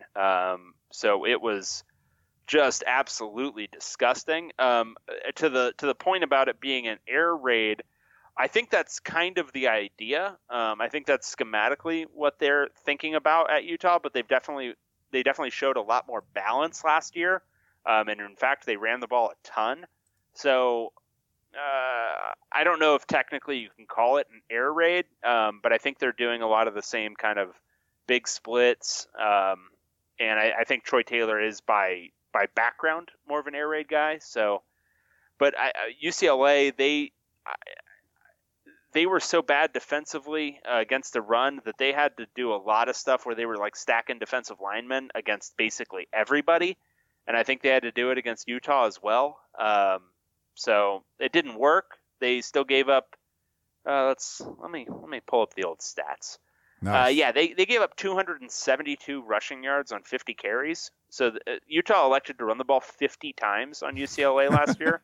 And for a supposed air raid team, that's interesting. Yeah. And they actually ran the ball more times against UCLA than UCLA had offensive plays. Wow. So that's pretty bad. That's not good. It's bad. It's not good. No. And they beat UCLA by 31 points. Nice, good one from Hithliday there. He didn't throw a strike this time. No, he was actually doing research. Or maybe he threw a strike and we hit it. Yeah. I don't know how it works. He did film study. We like that. I'm not a baseball major. No. All right. We got an email that from John, who sent us a YouTube clip, which obviously, you can't watch, but it was Kenny Wheaton back in the day against Washington. It was like a 99-yard interception return for a touchdown. So he wanted us to add that to our intro to motivate Oregon fans. Maybe we could change the intro to get like some of the fan base that we haven't touched as deeply. Yeah, let's turn them off. Yeah, no, I think that'd be kind of fun. We could do any that would number take work. That would take a lot of work, and I wouldn't be doing it, so I don't care. Either would I. I didn't create the intro; that was created for us. So yeah, but you solicited for it. You did the project management for it. Yeah. If you want to, f with our intro and you want to like add stuff to it, you could do that. Yeah. Yeah. All right. Well, that was John, and then we got a would you rather. All right, you ready for this? This is for Jamie for you, Dave. All right. So A, would you rather, A, UCLA hire Larry Scott as their athletic director? B, UCLA hire Rick Neuheisel as their next head coach? I don't think you're going to rank that very high. C, use the soccer vernacular for the entire 2018 football season. D, do a separate podcast for each Pac-12 team spring game. E, become a USC fan. F, all of the above. Oh my God! I don't think you'd rather. All the above doesn't make sense. No. So there's no way.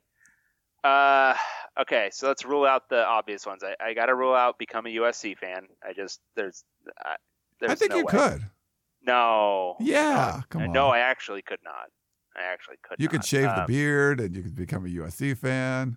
I'd have to start talking about private enterprise and all of these different things about making money and working in finance, and I would just want to die.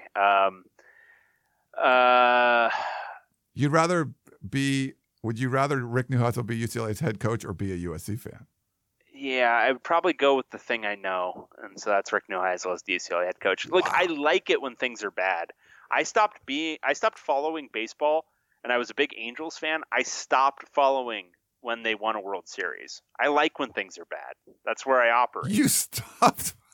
I am the opposite of a baseball fan now, and I used to watch of 162 games a year, I would watch 95% of the ones that were on TV. That was me watching Angels games. Nice. All right, so become a USC fan is the lowest on the list. I dropped that one. All right, and then it's probably the Neuheisel thing. I dropped that next. So we're down to hire Larry Scott, use soccer vernacular, or do a separate podcast for each Pac-12 spring game. I mean, the easy answer is D, because we basically already did that. We functionally already did that. We just did two, basically, or however many you babbled about for whatever length of time. I think 1 week was 4 or 5. It was a lot.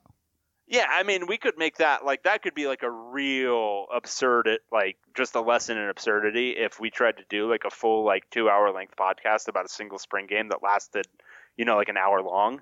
That would be a lot of fun. Or we watched it and just talked as it was going on. Yeah, that could actually be. That's actually something we might end up doing if we have a really rough off season sometime. So I'm gonna go with D here. Do a separate podcast for each Pac-12 team spring game. All right. Nice. All right, this is from Anthony. Hi, Ryan and Dave. I was reading that Clemson only has 78 scholarship players currently for the 2018 season. Is that a low number or normal number for a team of that caliber?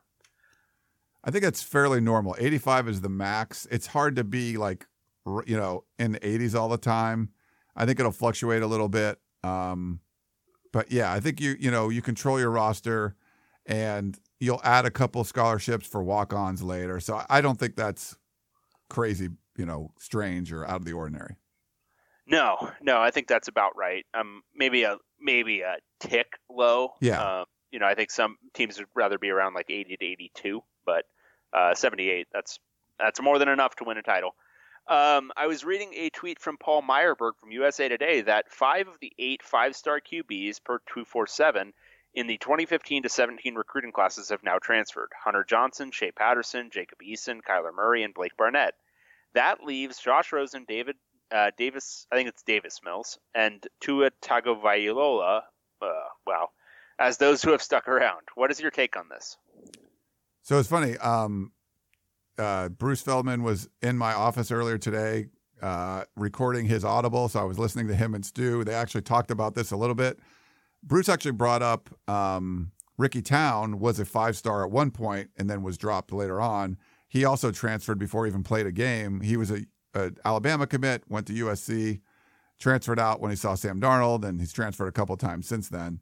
I think you're seeing more of a trend in this now. You want to be able to play. Now, there's some different circumstances, like Shea Patterson was starting, but Ole Miss had sanctions. So I think that's kind of a different one. But, I see a lot of these guys where they weren't going to be the starter, and, like, you just want to go play somewhere else. It's tough. I mean, it's a very unique position where there's one guy. There's not you could be in a rotation of 3 running backs. You're not doing that as a quarterback. So the more and more hype we see these guys get, and the more you get more expectations when you're a 5-star. That's certainly true, and you want to come in there and play. So I don't think it's. I don't think it's something that's just an anomaly. I think you're going to see this a lot going forward.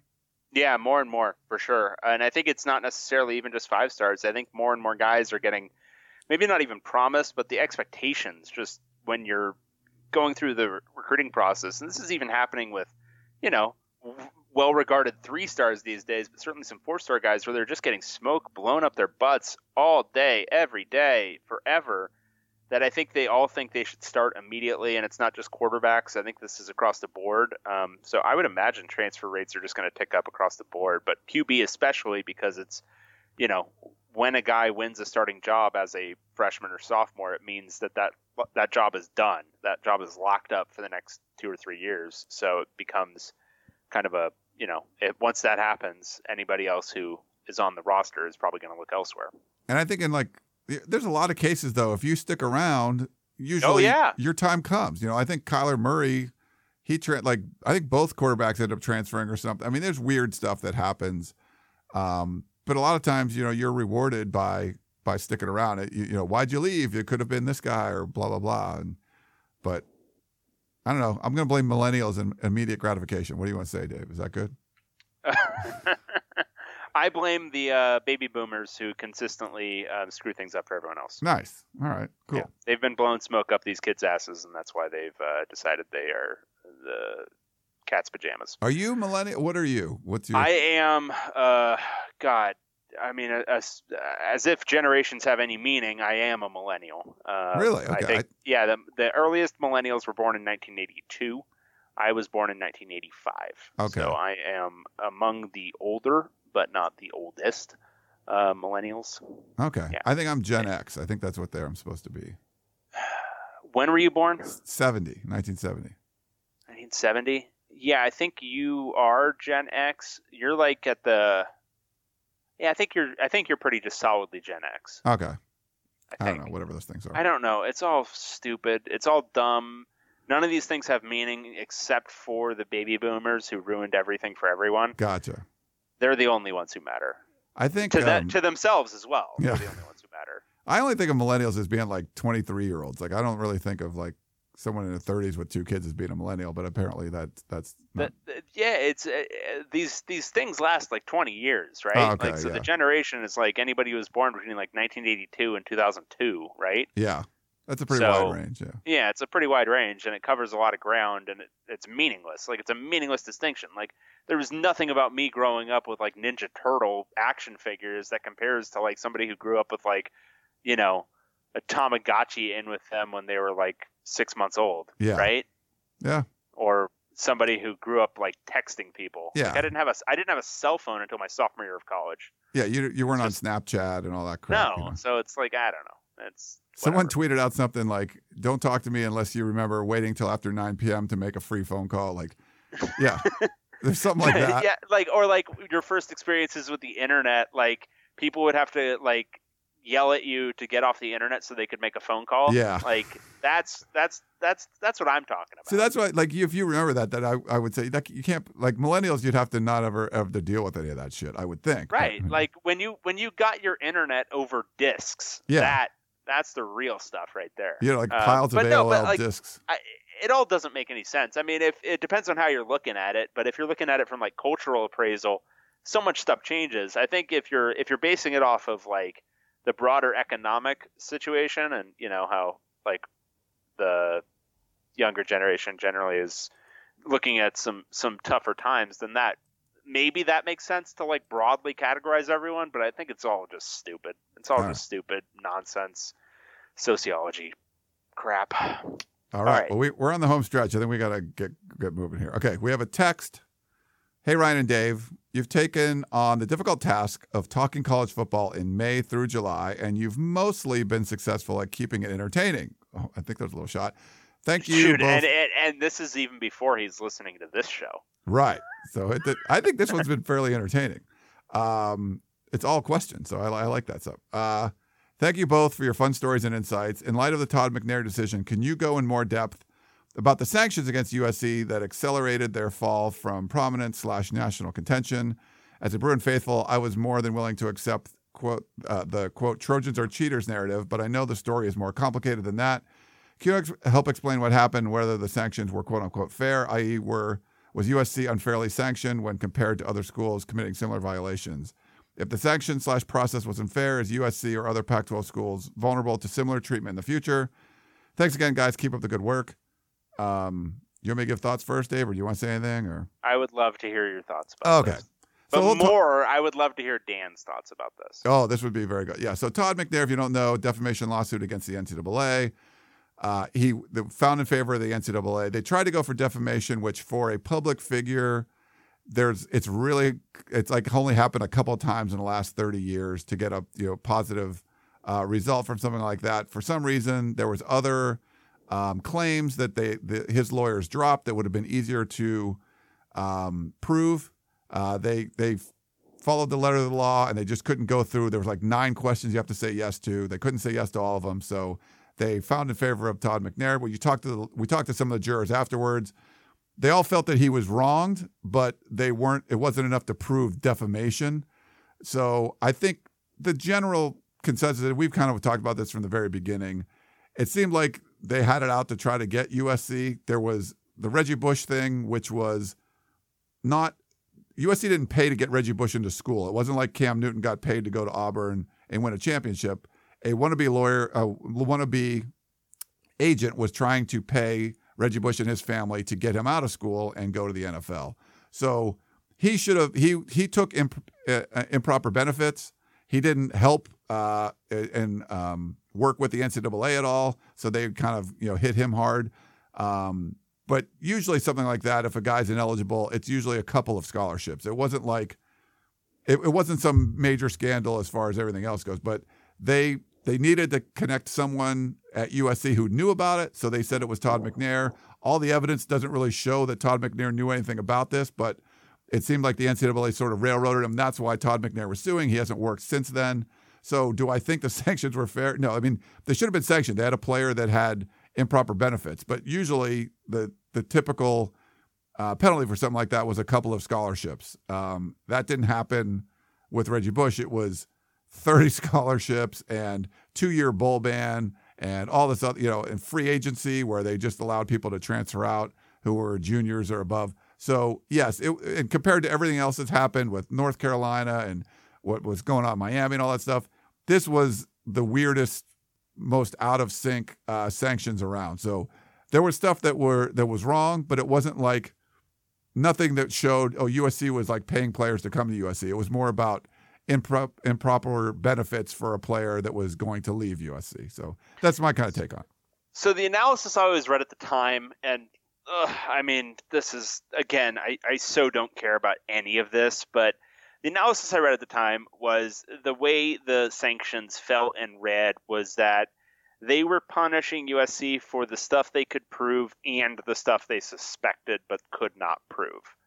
And so there was other stuff that they couldn't prove at all, but that they suspected, and so they were kind of going overboard, and in the kind of capricious manner the NCAA acts, they probably overstepped in that way because they couldn't prove some of this stuff. But there was and I'm not going to get back into the Carroll era stuff, but there was a lot of speculation at the time of various other improprieties that were not proven or not anywhere near to the level of, controversy as Reggie Bush, but there was other stuff with guys living off campus in places they couldn't afford. And the reason I don't get excited about this is because it happens everywhere. Like, it's everywhere. Guys show up to school driving cars they shouldn't be driving, or they probably don't. There's no way they bought that car for themselves, right?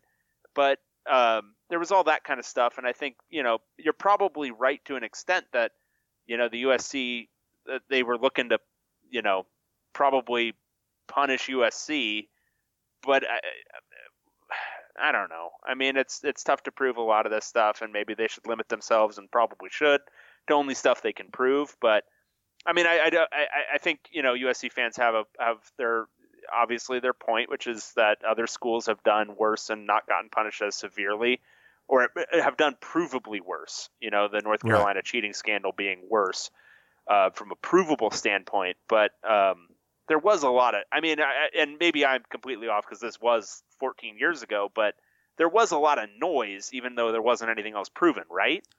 Yeah, I think there was some noise, but there wasn't, like, I think when you're talking about, are you trying to help a team win? So if you're paying players to come there, like Cam Newton, whatever, got like $200,000 to come, like his dad wasn't able to go to the Heisman ceremony, but they said that, that Cam didn't know about it, so it was okay. So he was paid to go to Auburn, right? And they won a national championship. They were terrible, won a championship with him. So it's like, that's pretty major. Or, if you're trying to keep all your athletes eligible by bogus classes and stuff, that stuff is like, you're helping your teams win.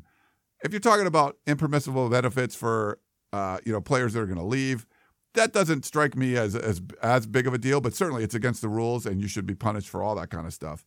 I think USC kind of hit the thing where you're talking about the rise of the SEC and USC's dominated college football. If you were doing that in the SEC at the time, there's no way you couldn't have done it without major cheating, right? I mean, I just don't think on the West Coast, USC has so many inherent advantages already. I'm not saying no one ever cheats. I don't think you need to cheat as much on the West Coast in doing things. You can do things and not cheat like nearly as much as you would have to do at LSU or Alabama or places like that. It's just a different, like all the things you bag on the Pac-12 for, it's sort of happy, but you don't need to do that. There's not that kind of competitive. There's not an Alabama and LSU all in your footprint. It's just a different aspect, at least to me. That's my thoughts on it. Yeah, I mean, I don't think anybody in the Pac-12 is cheating at the level of like any SEC school, probably. But at the same time, everyone is cheating, like at least a little, like in some small way, some big way, whatever. You're making extra text or whatever you're doing. Like whatever, like the small violations or slipping some kids some cash because they need food on the weekends. That's cheating, and it's stupid, but it's cheating. And like I would say most schools are doing something like that. But all of that stuff, yeah, I mean, I tend to agree. I mean, I think the SEC schools are far and away worse. This whole thing, USC got hit with, it's not the death penalty, but it was like the next closest thing, basically? It was, I mean, basically the second harshest punishment since SMU. Right, the worst thing since then. And I mean, Reggie Bush is still not allowed to be acknowledged on campus. It's like, and that whole thing is crazy. Yeah, like that whole thing is nuts. Reggie Bush is like, I mean, he's such a formative player for like all of these. And I again got to say it. All of these kids who are like 16 now, they still talk about Reggie Bush, which is like they baffling. still talk about him, and that's nuts. Yeah, he was like a pretty decent NFL player, but like his best years were literally 12 years ago, and you've got still recruits to this day talking about how cool he was to watch. Yeah. So that's all silly, but yeah, I can't care about any of this stuff. Like I cannot care about cheating in college sports. I know I should. I know I know UCLA fans will get mad at me. I just can't care. Yeah. We had a good tweet. I know we got to go, but from @happy face malts. So that tweet I said about Oregon State having more wins than Washington since 2000, he said OSU never had Rick Neuheisel. Interesting. We got a question from Justin. You ready for this? Yeah. Question: 7-footers blocking field goals. This is my kind of question. Love this. I've always wondered this. Why doesn't a school try the following? Recruit the school's basketball team's tallest player, hopefully a 7-footer, to come in on special teams and try to block field goals and extra points. I'm guessing 98% of kicks go unblocked, so what does it hurt to try something like this? Best case scenario, your team has a huge advantage in close games. I like it, Justin. I think USC's used some other taller offensive linemen at times to do that. I think Zach Banner, who's like 6'8", might have blocked a couple. But they haven't brought in a basketball player to do that. But I don't know. I haven't heard of anyone doing that. And it's something that's so quirky, and I can see very conservative-minded coaches, which almost all of them are, saying, oh, we don't want a guy out there who doesn't know how to play football, because what if they decide that they're going to fake it? And I could 100% see the reason that's the reason why none of this stuff ever happens. But yeah, this seems like an obvious choice, right? Some 7-footer with like a 7'5" wingspan out there jumping up. Think about the angle you'd have to get on especially like one of the deeper kicks. Like say you're trying to kick from 40 or out, like you've got to get some flatness on that trajectory to get the distance. So if you've got a 7-footer out there, I mean, you're probably leaving a few of those short that you wouldn't otherwise be, even if you're not getting them blocked. So yeah, do this, coaches. Come on. Yeah. Well, they should be going for it on 4th down anyway, right? According to you. Yeah, I mean, for the most part, yeah. I think just especially if you put a guy in and he blocks one like early in the season, you probably impact almost every other kick against you for the rest of the season. Like you're thinking about it, right? Oh yeah. So you might sure. off a little to the left, off a little to the right. You end up hooking it or something. So yeah, I think especially if it worked once or twice, then you would have an impact for the rest of the season. Absolutely. We had a question. This is from Bernie. Question for Ryan. Tracy Pearson wrote this week, if we're talking about products on the field, too, we'd put up a Chip Kelly coached UCLA product over a Clay Helton coached USC product any day. What is your opinion of this statement? Do you know what context this was in? Like, I don't. I would have to look at the teams. I'm not going to say like in general, but like looking at this year, I would pick going into the season, and I would pick the USC product to beat the UCLA product, but I'm not saying that would be for 2019 or beyond. So I don't think, Chip Kelly trumps everything. I think just they're not going to be as talented this year. I mean, I would agree with that very much so. I think maybe the point he was trying to make, I don't know. I honestly, I don't remember reading this on the message board, so I can't comment, but maybe he meant like a Chip Kelly coach team over that same team coached by Clay Helton. And then obviously I think you both take the Chip Kelly coach team. But yeah, no, I mean, obviously not this year.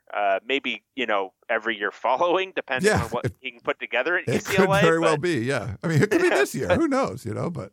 Yeah, this year, I mean, it could happen. Depends on what USC's quarterback situation is and, whether in addition to Jack Jones, they lose like 5 other starters. But,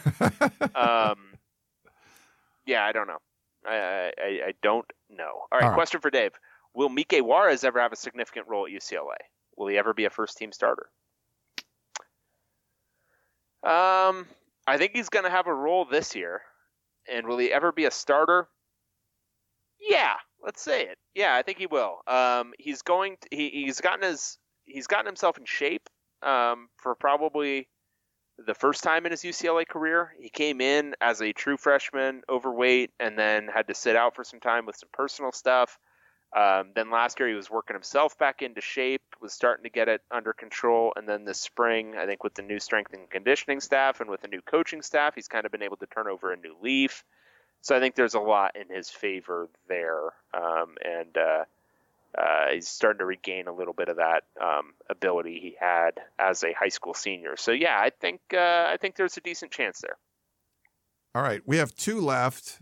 The last one is more Rick Neuheisel. Do you want to read that one, or would you rather read Zach's? I'll read Zach's. Okay. All right, this is from several off-season musings, Zach in NYC. Hey, Ryan and Dave. While I haven't emailed as much during the off-season, I've still been listening every week. Good job staying consistent this year. While I am a big fan of the beautiful game, soccer, I do agree with Ryan that those who evangelize about soccer and really anything else are generally annoying.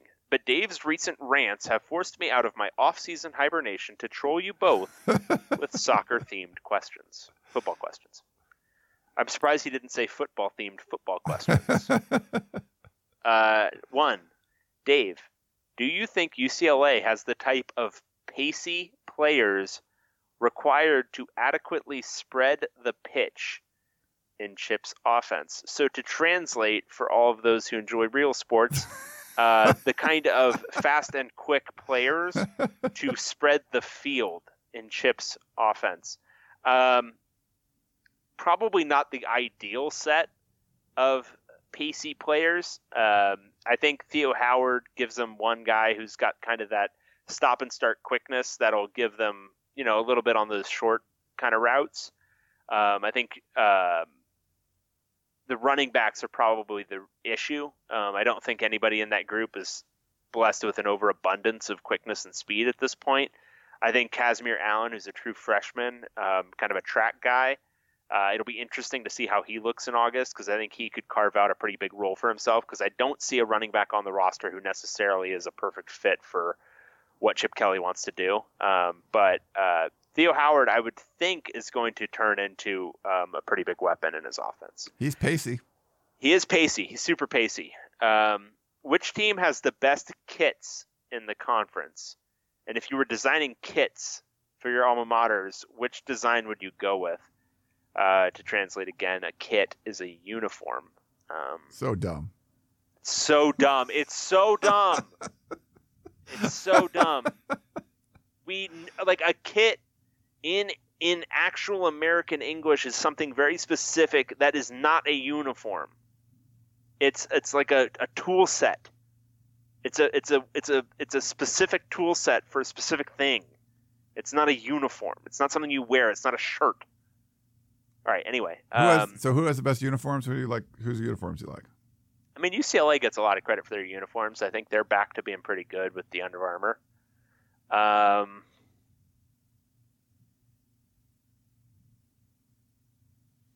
trying to think. I've never been a huge fan of the Oregon switcheroos and all that kind of stuff. I like more classic stuff. I like when like USC and UCLA play each other in their homes. Yeah, those are always good. Yeah, Stanford's pretty clean. Stanford's clean. Washington State's usually pretty clean.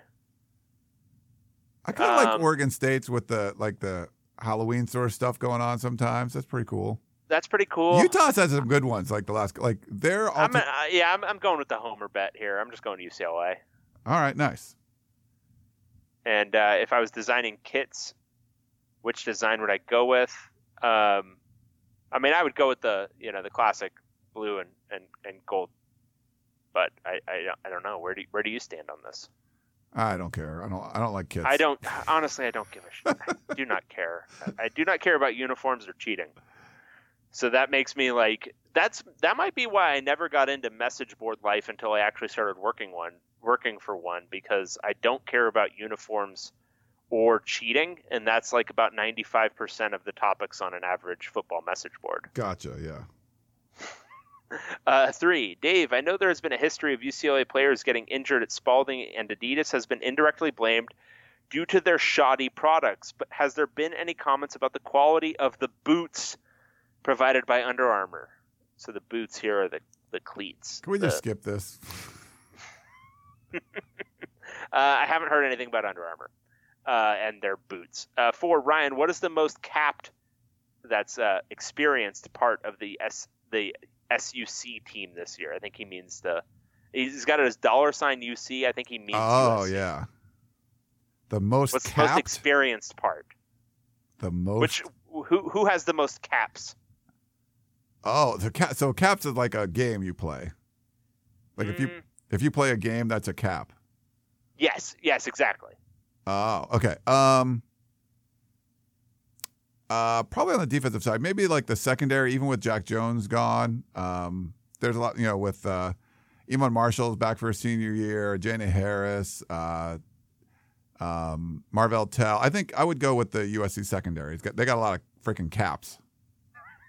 5, if you could bring in one gaffer, that can't be real. Like, that's not an actual real word for a coach. No, that's got to be bullshit. No way. If you could bring in one gaffer to turn around Oregon State, who would it be? I mean, I like our Ken Niumatalolo. Yeah, that would have been good. I'd go with that. I'd go with a Paul Johnson. I'd go with any triple option guy, really. What about like a Chip Kelly or something, you know? Maybe. Yeah. Maybe.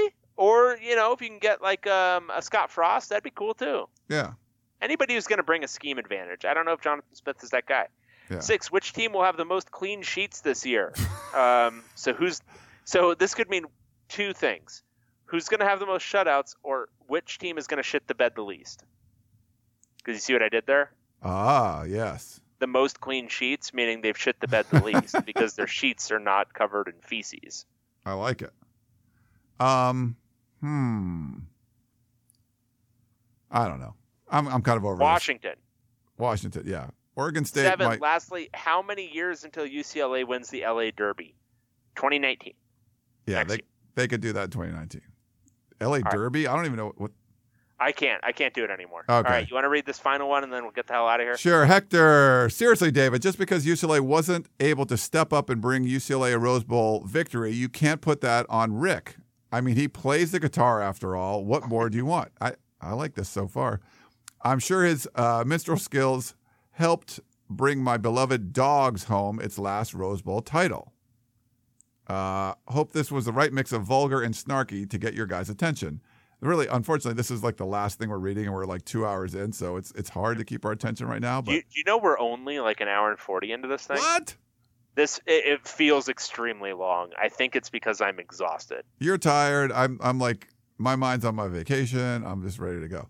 But this we're giving you. Hey, listen, listeners, we're giving you the really good stuff today. That's what we're doing. I'm exhausted. I'm slurring.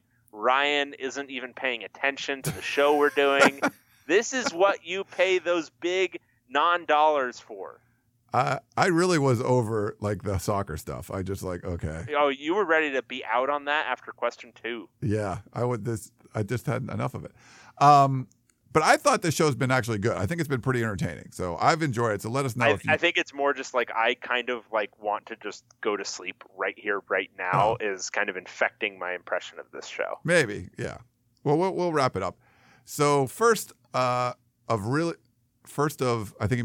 really love the show, even though you continue to take shots at Browning. I mean, seems petty considering KJ Carter-Samuels would rather start at CSU than stay in Westwood. Not to mention USC. Not to mention USC is on a pace to start a prepubescent boy next year. Makes y'all sound awful jelly. Oh, this is good. Since large chunks of the show now consist of Dave complaining about soccer and Olympic sports, I thought I'd suggest a new show idea. College football rivalries, in my humble opinion, are what makes this sport so great. I agree with you there. There's nothing like tribalism to bring out the best and worst in humanity. The only thing better than winning is rubbing a win in your buddy's face. It would be great to do a Pac-12 rivalry series similar to your breakdown of the state of the program. Perhaps top 10 rivalries in the conference. I would suggest bringing former players or extreme homers from each team on the show to battle it out. For example, Dave Softy Mahler representing UW. Who's that? I don't know who that is. And one of the clowns from fishduck.com from Oregon. These questions could be as such. All right, so he has 4. Discuss the historical background of the rivalry. How was the rivalry forged? What are the key moments that have defined this rivalry over time? What are the cultural norms? And how does each fan base or team engage each other? Are these friendly or bitter exchanges? Which program, if any, is currently dominating the rivalry? And how can the other program turn the tables? And as a fan, what single thing should scare him or her most about their rival? What do you think, Dave? I don't know. So I those questions are, I think, decent ones, and I think those could elicit some good shows. I don't know if we necessarily want to have extreme homers from each team on the show to discuss it. I don't think like these are kind of like topics for like, oh, could be an interesting and informative show, But if you've got two like just kind of crazy folks yelling at each other the whole time about nonsense, I don't know that this is like necessarily the best, right? Like I don't know that these are the best discussion topics for that stuff. Probably. Right? Like if it was like a USC UCLA thing, it'd be like, all right, UCLA fan, how much does USC cheat? Like on a scale from 1 to 10. And then they can say an 11. And then the USC fan can say, oh, well, 11. Oh, that's interesting. Is that the number of national championships we have? And then, it can go back and forth like that. But if you're like discussing the historical background and all that stuff, I think that's more educational. I think that would be more like, people who have like kind of a historical bent on this stuff. And right? Maybe like a message board or Twitter discussion, like for some of this stuff would be good. I don't know if like. Yeah. And honestly, I find the like guys ranting at each other, it's unlistenable for me. I don't listen to sports talk radio because I think it's terrible. And most of the time it is, because it's just like, I've got a take now. I've got to argue with you about your take and the whole thing. And it's just like, for the most part, Ryan and I agree on this show, which like, according to like radio metrics would make this unlistenable, but I don't think it is. So I don't know. I find that whole thing kind of tiresome. Yeah, I agree with you there. That it would just be difficult to try to wrangle all those people, and I'm not saying we wouldn't do things that are hard. We've done some things that have been more difficult, but I don't know like the risk reward there, or what we would get out of it. I think it would be better like on a message board thing or a Twitter discussion, things like that. Twitter is the best possible place for talking shit to opposing fans. Like if you really want to get into some trolling, and I am not above trolling on Twitter, that's the place to do it. Not necessarily in podcast form. You've done a few trolls on the Twitters. I would say so. I've done a couple in my time. I would say I've trolled a little, not a lot, not every day, every other day. Mostly because I don't tweet every day. I'm not an active tweeter in the off season. No. Someone took a shot at you for like not like they tweeted us something. It was like I will have you know, Big Easy 206, that I read that tweet. I read it soon after it came in. How soon after? I can't say, but relatively. All right. I actually just said his name from memory, and it is correct. I was correct, Big Easy 206. I was. What was it? What was the tweet about? He said, and I quote, it'd be easier, and this is in response to your tweet, you guys sent in a record number of questions this week. Hey, it's friggin' May. Go outside and play, people. Oh, new episode dropping later this evening, and then you have the thank God image of some Eagles player. And then Big Easy 206 says, it'd be easier if your millennial co-host would help out and stop riding your coattails. Yes, I'm talking about Dave. And you can tell him what I said, since we both know he isn't logging into this account anytime soon. And if I had ever logged out of this account, Big Easy 206, you'd be correct, because I do not remember the password. However, it is saved in my phone, and I do still check it just to dismiss those notifications that are very annoying. Nice. Mm-hmm. I felt like I got a bunch of love here. You got a lot of love. I got a lot of hatred. And the shameful part of it is I can't even remember the reason why people are mad at me. Like Thomas, I couldn't remember what I had said to offend him. The other guy who said I had said something snarky about Utah, can't remember it. Don't know. Maybe I did. That sounds right. No, I don't know. I think that one was when you were talking about who UCLA struggles with. I think I don't know. I didn't think you said you dominated. I think I said something. If I'm carving back into like the recesses of my mind from 8 days ago, I think I said something like UCLA struggles with Utah seemingly consistently. I think they might have a winning record against Utah, but they're always in single score games. Right. And then he was informing me that Utah has a 4-3 advantage over UCLA since joining the league. And so I think he was getting his back up about that a little, not a lot, obviously. Yeah. So UCLA doesn't have a winning record against Utah, and you thought they might. I thought they might. Yeah. Which I think is a fair assessment of a 4-3 advantage, right? Yeah. I mean it's very close. Yeah. Close, right? Yeah. So, anyway. It wasn't close to the last I year's won't remember game. this show about a day from now, so who knows? There was somebody tweeted me something very nice about how I had a great understanding of like the market rate for salaries. Like it was this really nice quote, and I was like, I have no memory of saying anything about this. So wow, that's great that I had that understanding. I don't even know what you're talking about, right? So Yeah. Well, get on Yeah. the Twitters if you want to talk about the rivalries and stuff. Maybe we'll talk about it at some point, but I don't think we'll see. I don't know, man. This was like a full-on, all-question, 2-hour packed show. All those questions came in the last week. Like, that's insane. yeah, these were really good. People should keep doing this, actually, even though we sometimes insult you and we sometimes talk shit about your questions, and we're generally just kind of mean people. Mostly because we're not going to have like a whole lot of topics to discuss until about August. So keep them coming, people. Yeah, Keep 'em we coming. like it. I think we might have said shit a record number of times on this one, too. Yeah, I think I've read it earmuffs? twice. Is it too email. late to say earmuffs? I think it's too late. It's probably too late. Sorry. Sorry, our many underage listeners. Yeah. Oh, it's spread over 2 hours, though, all the words that we said. Like, it's not a very high percentage, but we did say it a number of times. I do think so. I think it was more often. Yeah. And I can remember at least one instance of avoiding saying it, which like is not a good sign, because that if it still felt like we said it a lot, and I can remember once avoiding saying it. Yeah. Yeah. I think I read it at least like twice in emails and stuff. I just said it. I didn't, but then I think I've said it myself a few times too. I think you've said it a couple of times. It's, whatever. Mm-hmm. All right. Well, let's wrap it up. I'm heading off to Catalina, Dave. You've never been. When you come back out here, we got to go to Catalina together. We can do a show in Catalina. That would be fun.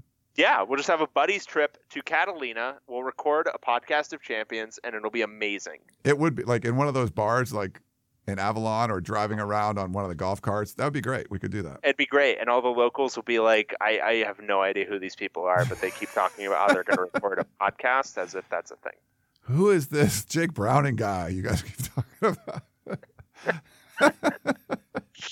Oh, that sounds stupid. Awesome. All right. Well, that's David Woods. I'm Ryan Abraham. If you don't know this by now, we're 2 hours and a minute in. But thank you so much for listening to the podcast of champions, and we will talk to you next time.